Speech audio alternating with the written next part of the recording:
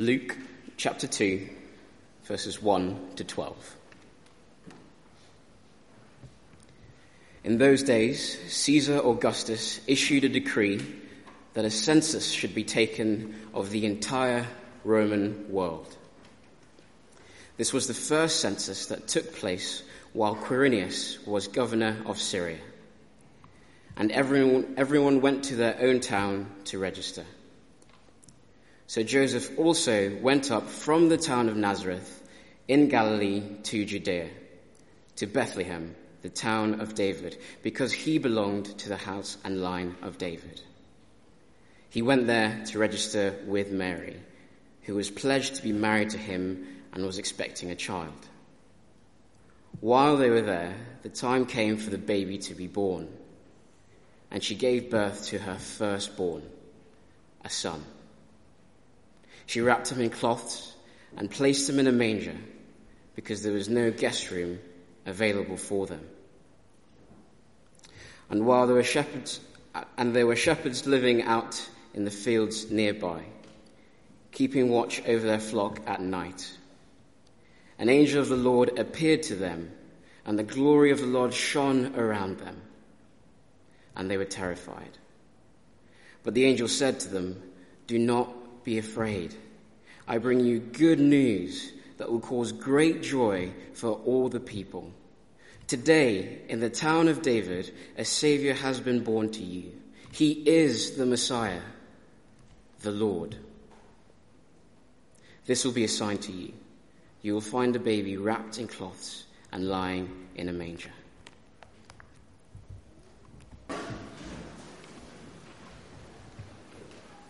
Luke chapter 2, verses 13 to 20. Glory to God.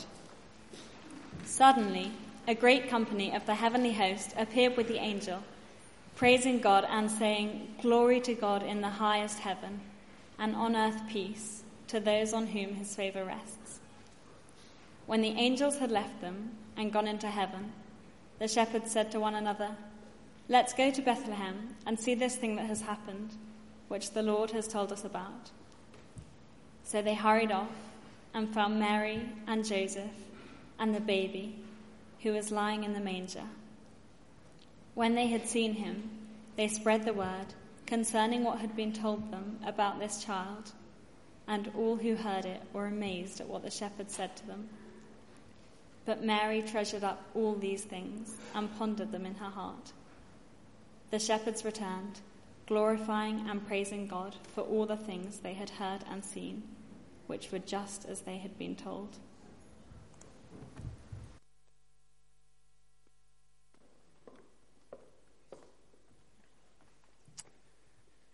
Well, good evening. It's great to have you here with us tonight. For many people I know, a carol service like this marks the beginning of the run towards Christmas. And with the music we've been enjoying tonight, you can see why.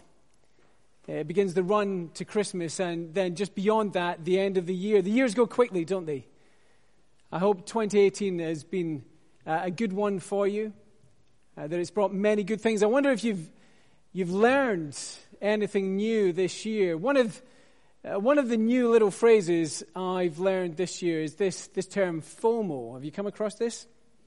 It stands for the fear of missing out. I'm told it's that anxiety that you feel when you realize there may be an exciting event going on somewhere else that you've not been invited to. But no sooner do I learn FOMO than I discover it's been replaced by something else. JOMO is the new term that you're meant to be aware of now. Do you know this one? It actually stands for the joy of missing out. It's the exact opposite. It doesn't take long, does it, for it to be the opposite. The reason behind this one is, well, there's so much going on in life. Life's so hectic. So you actually enjoy missing things. Like the run up to Christmas. Life's hectic, isn't it? You can't do everything.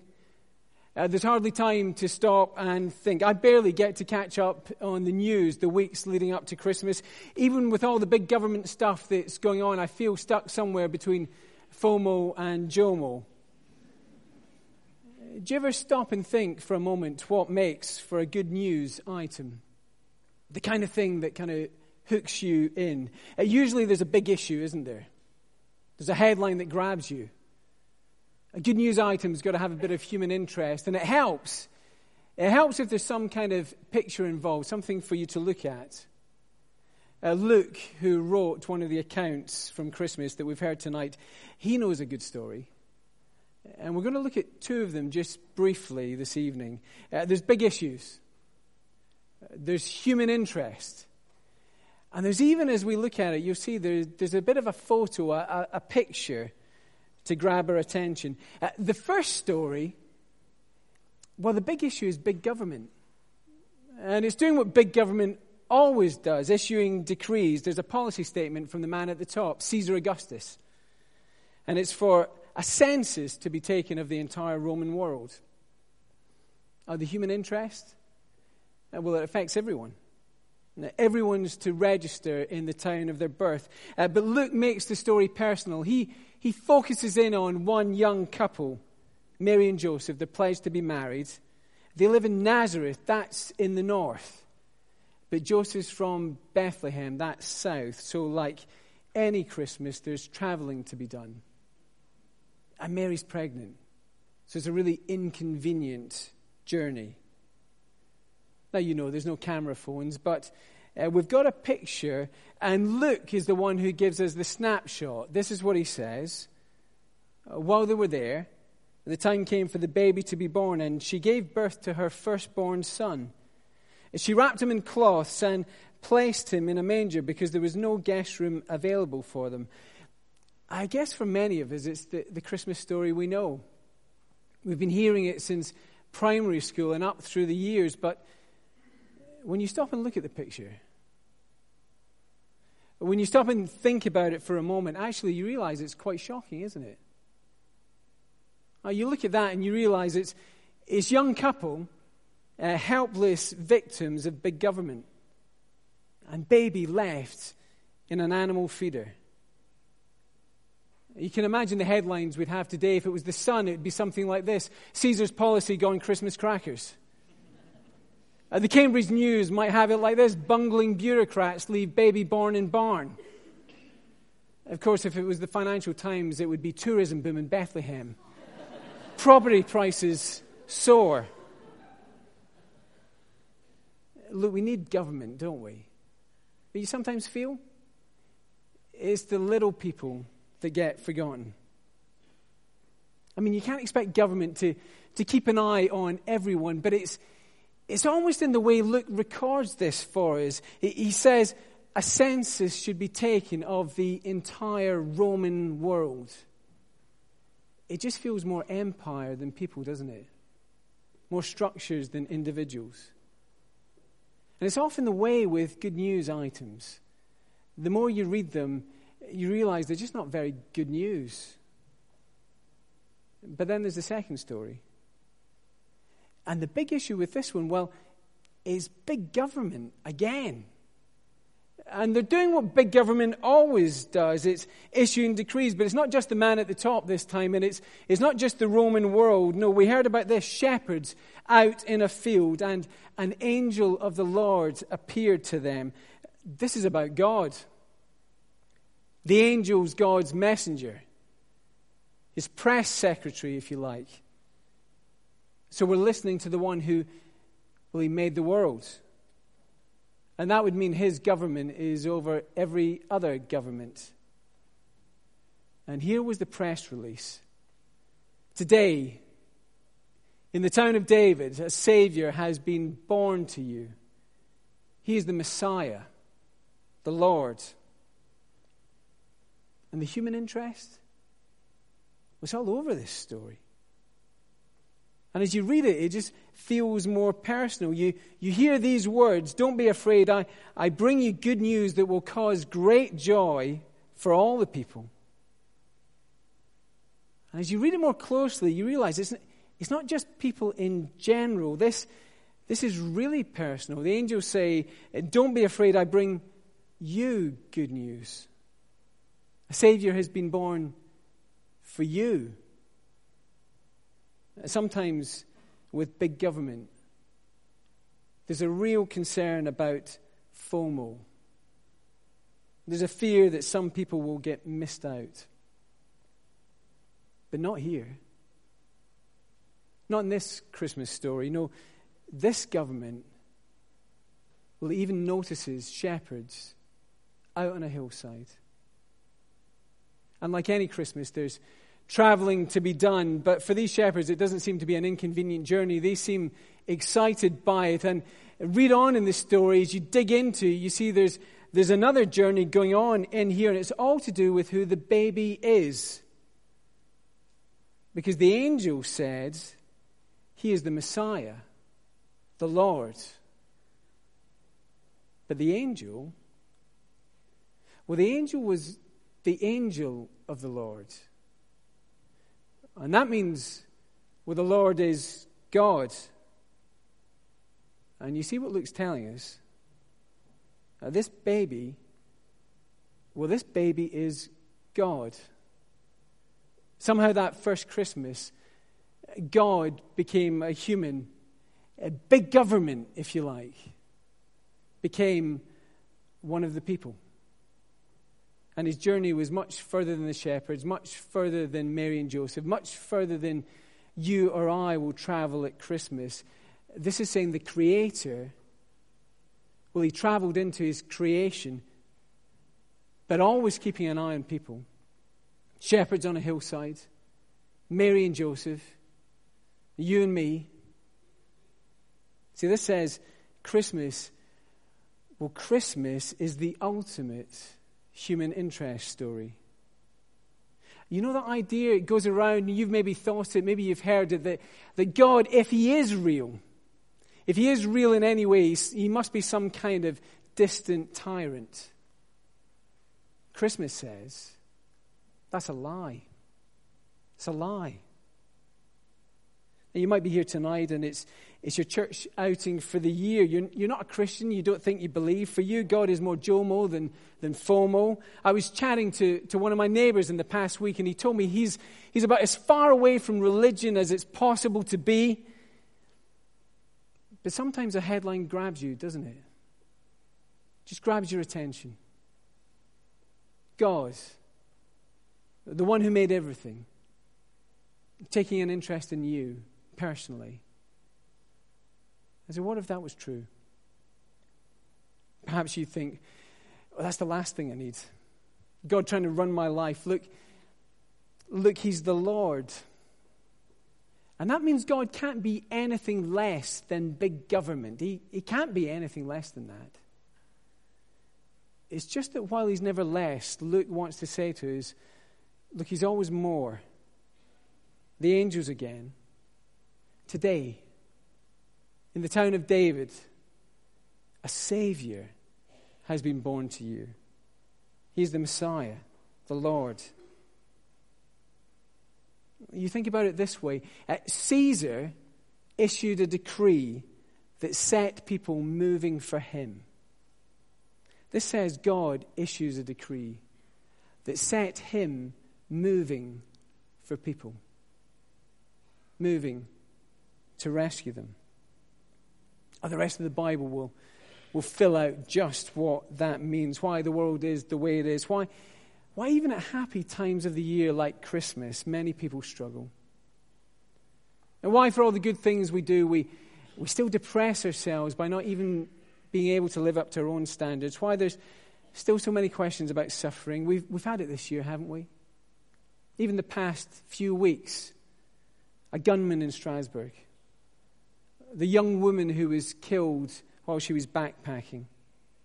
The need for the Me Too campaign, the turmoil and protests over governments at home and abroad. And you think, why does it happen? Well, Christmas says, the heart of our problem is that people reject God's good government, and the results are, well, they're all around us.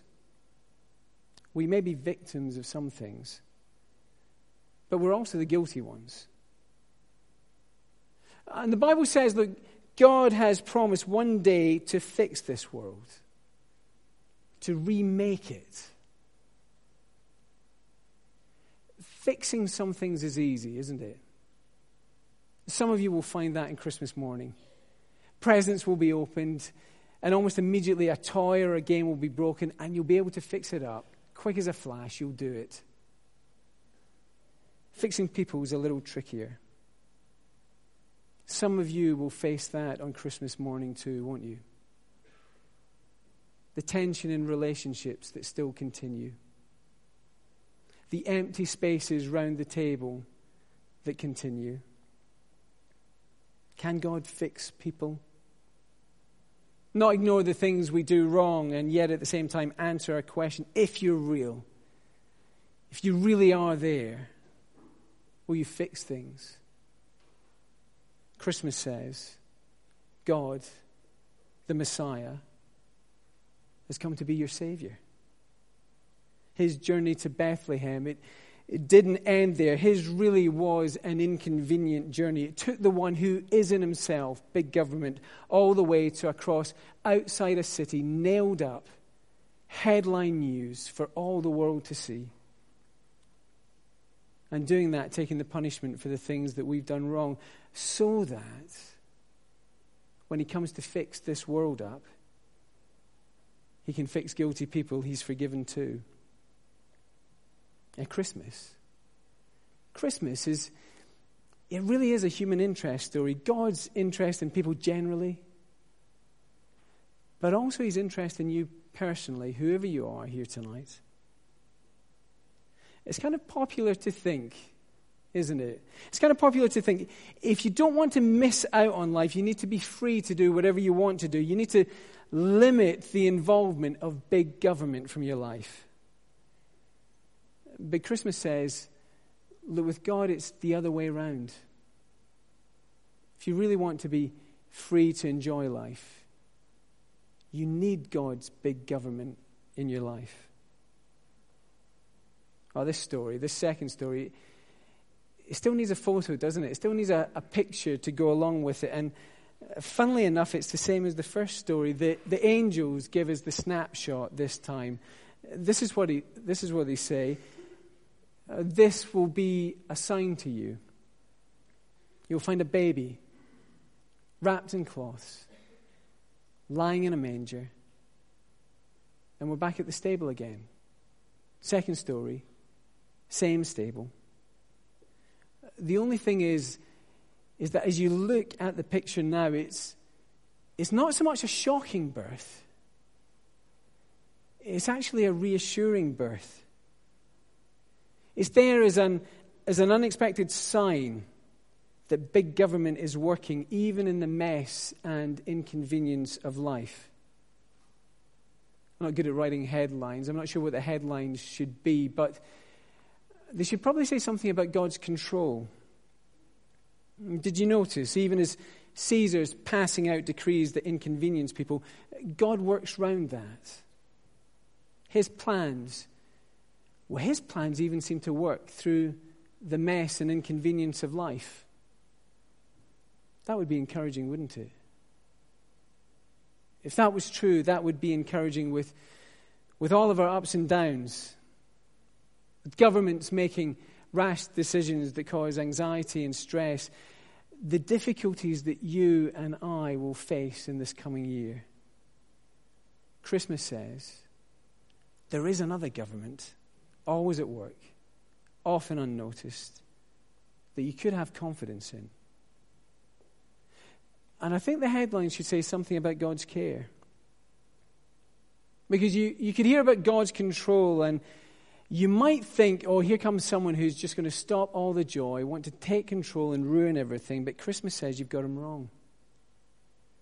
Now, the one who rules the universe, well, he has traveled a very inconvenient journey for you. So if you're here tonight and you're not a Christian, you're being offered good news from God and about God. But it comes as you take the freedom he offers when you accept his good government in this little one that was born at Christmas, Jesus Christ. You can't do everything this year. And you can't do everything at Christmas. You'll be making choices all the time about what you can fit in. But between FOMO and JOMO, if you remember those, can I encourage you, take time to look at the one who makes Christmas a really good news story. But here's a few things you could do just as we finish. Take a free gift. A free gift from a Scotsman as you head up to Christmas. I've got a couple of things I'd love to hand out to you. Here's a little book that just says a bit more about Christmas. It's very brief. You could read that. Or here's another thing. We've looked at a bit of Luke's account of the Christmas story and of Jesus' life. Here's the whole thing. Why not take one of these and this Christmas just read beyond the headlines? Find out what's really going on. Here's the second thing you could do. If you want to find out more, maybe you've come with a friend or a family member. Maybe there's someone who goes to church all the time and you've wondered about it. Why do they go? Why not this Christmas? Maybe even on the way home say to them, do you really believe all of this? All this stuff about the baby born at Christmas? And if you do, could you tell me why? I'd love to hear. Maybe sometime over the holidays we grab a coffee and we can just chat about it. Well, that's what friends do, isn't it? They talk with each other about what's important. And here's a third thing you could do. Come again. We'd love to welcome you back here at Christ Church. Come and hear a bit more about this Christmas story. I'm going to stop there. Thank you very much for listening. I hope you have a very happy and a very Merry Christmas. And just as we draw our service to a close, we're going to sing our closing carol, which, funnily enough, is all about listening to the angel's message. Thanks for listening.